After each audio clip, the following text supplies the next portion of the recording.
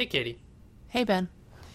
You know, sometimes I wish that there was, like, Google had a pun search engine or something like that. Because I know we're going to talk about, but I don't really have any puns for it. Oh yeah, that would make recording these episodes so much easier. They do not have a pun engine, as far as I know, but they do have a nifty other new type of search engine that a lot of the folks who listen to this might find pretty cool. All right, let's talk about that. You were listening to Linear Digressions. I do have to say that a listener, I'm not sure if I can give his full name, so I'll say Samuel T, wrote in, and he had made a pun generator, which is pretty fantastic, and you just type in a word and it tries to make puns. Oh, that's pretty neat. Do you have it up? Can we try this out? Sure. Okay. What should I pun on? Data set. Data set. I don't feel like there's a lot of space with that one for puns, but let's see what it is. I'll be really impressed if it comes up with something good. Otherwise, we'll have to. No, it didn't. It came up with I think that I'm not sure exactly how it works, but it came up with some generic ones: to fish for a data set, a taste of your own data set, to draw the data set straw, horse of a data set color. So some of these I'm not understanding, but I think it's just Mad-libbing in data set. I think it's Mad-libbing. Ah, that makes sense. Okay. Well, anyway. Also, I think data set is just not, I don't know, that doesn't feel like the richest pun fodder. No, I mean, actually, let me just, data set puns. This is just in Google. No, actually, I found a data, when I search for data set puns, the first thing that comes up is Kaggle.com.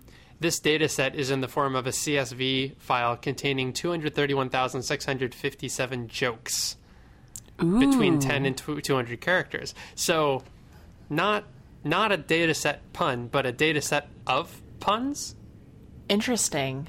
Of jokes. Well, so to get this back slightly on track, one thing...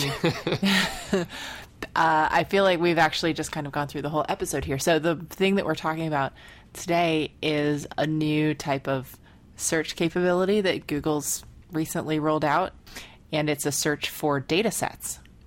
So is this like you go to google.com/blah, blah, blah, and then you type in puns, and it comes up with data sets for you that might be of puns?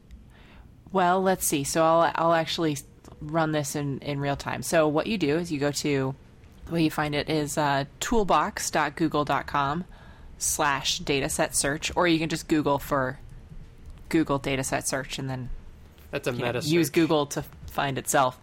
So a lot of people search Google for Google from the location bar of their web browser, click on the first link which takes them to Google, and then they search for their term. Well, that sounds about right. So I just put puns into the dataset search, and the first thing that pops up is Kaggle, short jokes, collection of over 200,000 short jokes for humor research.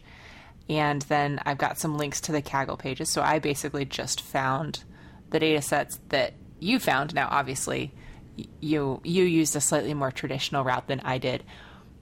But in general, it's not that easy to find. I guess data set puns were that search is a little bit meta here, but in general, it's not that easy to actually find data sets sometimes, especially if you're doing research or you're an academic or something like that, somebody who has to find data sets sort of as your job. And we can talk about why. But anyway, the point is that Google now has some stuff that they've put in place to make it a lot easier to find data sets, which is really cool. That is really cool. So I have it open now too, and I just searched for planets, and the data sets that come up are Kepler-confirmed planets. That's exoplanets that are discovered by the Kepler satellite, the telescope in orbit. And then there's near-Earth asteroids, which is data from the JPL's NEO program, which tracks near-Earth objects, which is kind of, it's interesting. That's not planets, but it's similar. That's really cool. Yeah. I'm poking around here right now. I found some data sets from CERN. And so you can imagine if you're a researcher, a huge part of what you might spend your time doing is trying to find data sets that are relevant to something that you need to find. But it can actually be really, really hard to find data sets.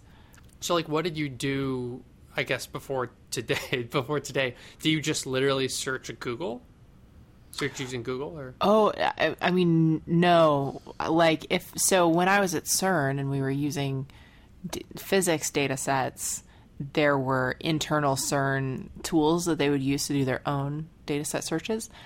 But yeah, I mean, if there was a data set that you needed, but you didn't know how to find it, you're kind of out of luck. Like, you'd have to go ask a friend, or you'd have to try to remember what the name of it maybe was, or maybe if you were really lucky, you could stumble upon it. But there wasn't a good answer to this question. That's why it's so interesting and intriguing that Google has come up with something here. Interesting. So they're kind of forging a new path, and they've created a first tool where there really haven't been tools before. That's correct. I think in fairness, I think there are some folks in the academic community who've been working on this problem for a little bit longer than Google maybe has, but of course they just have resources that they can throw at it that the most of the rest of us don't. Yeah, that's what Google is known for, right? That's kind of what they do. Aside from ads being their bread and butter, their main product has always been search. Yeah. So, I think I'm sure that there are some folks in Google who have research experience, or they go and talk to enough of their users to realize that this was actually just a big, potentially a big hole in their search capabilities. So, to step back here for a moment, why are data sets kind of hard to find, or like, where do data sets live, right? And the answer is there's no very standardized answer to that. So especially for academic data sets, one of the most common places where you have to go to find data sets is on the websites of the various academics who produce them. So very often there's either because for the good of the order, or because sometimes it's an explicit requirement of funding grants that fund this research. Researchers are very often putting these data sets, they'll produce a data set as a result of a research project that they do, and then they'll put it on their website. And technically then that data set is available to anyone who comes across their website. It's not like it's gated or that you can't get it.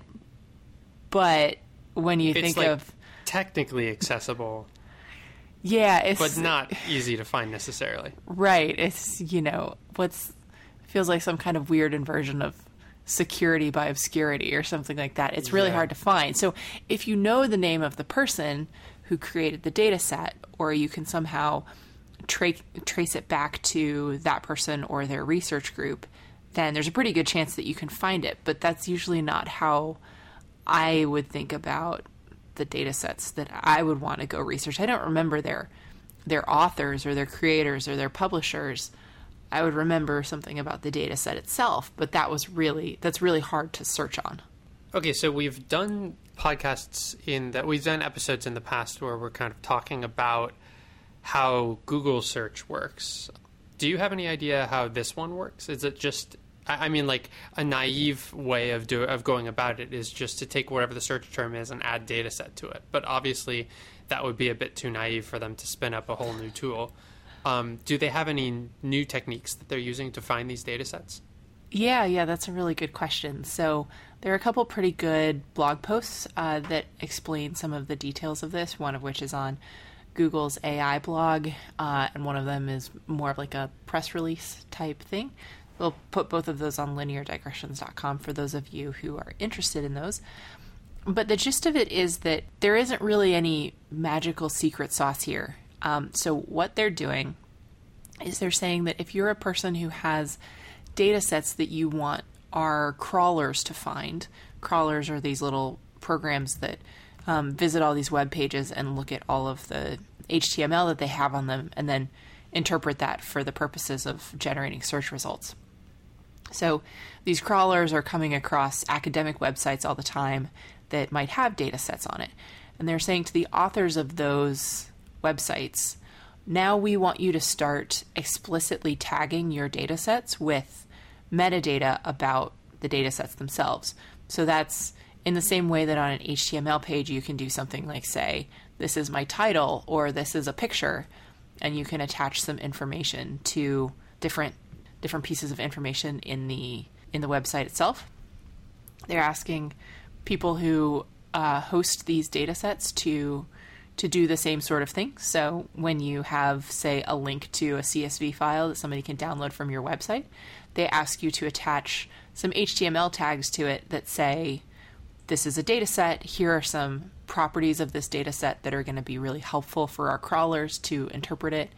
And then when the crawlers come through, they harvest all of that information, they parse it, they do a bunch of stuff on the back end to figure out if this data set, for example, is the same as other data sets that is seen on other pages, because sometimes you'll have a lot of different links that are pointing to the same source, or it'll point to really similar versions of the same data set, so trying to do some of that disambiguation, try to understand if there's, say, an acronym in the name of the publisher of the data set, which organization should be credited with authorship or ownership of that data set. So all of that kind of, I guess that is secret sauce a little bit, but all of that stuff that makes Google search kind of smart, that is doing all of the disambiguation, and it's kind of like PageRank but for data sets. It's not, but it's doing the same thing that PageRank did, where it's ordering them and it's doing that reconciling and stuff. Conceptually, I guess.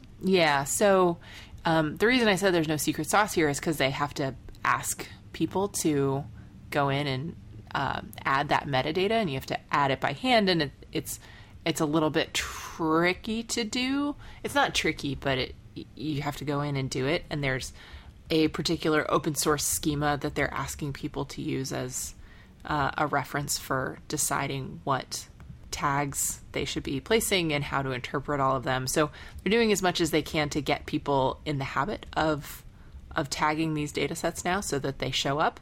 But ultimately, it comes down to the hosts of these data sets manually attaching, at least for right now, manually attaching that metadata for the crawlers to find.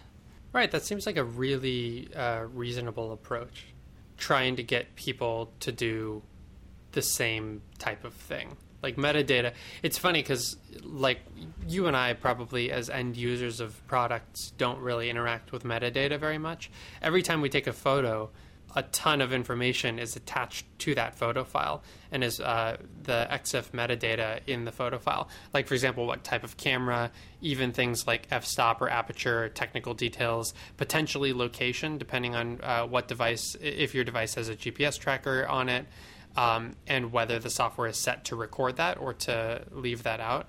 And so you can take what just looks like a simple image and you can actually do some analysis on it, whether it's on your own data or someone else's photo collection or something like that. Yeah, so in the case of most of the devices we use, that's all automated because there's kind of agreed upon standards right now. For stuff like data sets, there have been data sets for so much longer than there's been the web that, I don't know, they just never really consolidated around a single standard. And even if they had, there wasn't a way to make use of that metadata in a way that was like useful like this is. So that's one of the advantages that Google has as versus some of the other projects that have tried to do stuff like this before, is they're just so big that it gets everyone's attention when they make a move like this. And they can also, go work with some of the big organizations that host big repositories of data. So go talk to different types of government organizations and major universities and places like CERN and get some of those big players on board so that the tool has a pretty decent start. And then hopefully that creates enough of a critical mass that sort of the long tail of data producers will start to want to get their data sets into the search results. And so they start to get better about the metadata stuff. Right. Yeah, they have an incentive rather than not having an incentive. And that's actually something interesting about standardization just in general. Whether you're looking at something like even something like CSS and HTML and JavaScript, there wasn't back in the Wild West in the early 2000s and even a little bit before then, there were only a couple of web browsers. And there really wasn't a huge amount of incentive for those web browsers to follow what the standards organizations were doing, just because there were, when Internet Explorer back in the days of IE 5.5 and whatever, they were just dominating the market. And so they could do what they thought was best, or they could decide to do what a standards body thought was best. And so they didn't have a huge amount of incentive to do that. I kind of have gotten a little off course here, but I think the same concept applies to individual researchers who are producing data sets. They don't really have an incentive to either to use a standard schema for their metadata or to attach that data, that metadata, to their data set unless there is some reason, and that reason seems to now be in existence thanks to I guess the dominance of Google in the search space and the fact that they've made something that probably a lot of people are going to be using. Yeah, I think there's another incentive here too that got mentioned on the AI blog post, and this is something that I think is long overdue. And that's generally the idea that when people create data sets that are very useful and they make them available to all of their colleagues or everyone in the world potentially, that there should be some kind of academic reward for that. So the academic reward system right now mostly rewards publishing papers and having your papers cited by other researchers in your field. And that's great because it's a measure of how much you're contributing to like the intellectual advancement of your field. But one way you can do that is writing papers, but another way you can do it is by creating data sets that everyone can use, and that there are certain data sets that dozens or hundreds of papers in some cases could potentially be based on because they're really good data sets. And so if you make it easy for people to identify where data sets come from, it makes it a lot easier for them to find a data set. And so you don't have to spend 6 months or a year creating it before you can start analyzing it. If that's complemented with giving citations or giving some kind of authorship credit or something like that to the folks who are creating data sets, then that creates a really strong incentive for researchers to go out and make high quality data and to share it with each other. And that's something that makes just all of science basically better than it is right now. So while we've been talking, I searched for podcast data sets, and there are actually quite a few of them. And the very first one I went and I made a Kaggle account so I could download this data set. Yay me. The data set was all podcast episodes published in December of 2017. It's metadata. Speaking of metadata, it's metadata of 121,000 podcasts and 881,000 episodes with audio URLs. And I opened it up and I searched for linear digressions, and I found us. We are number 65,597 in the CSV file. It's got a UID, unique identifier for the podcast, title, image, description, language. Apparently it's in English. Categories, website, author, which is both of us, and iTunes ID, which is 941219323. So if you could go to that iTunes ID and leave us a review, more people will find us. Anyway, I just thought it was kind of cool to like be able to so easily find a data set that was high enough quality that it included us in it. Little old us. That's really cool. I never would have even thought to do that, but that is really neat. Yeah, you can actually, any of us can go do that by searching for podcast in the Google dataset search.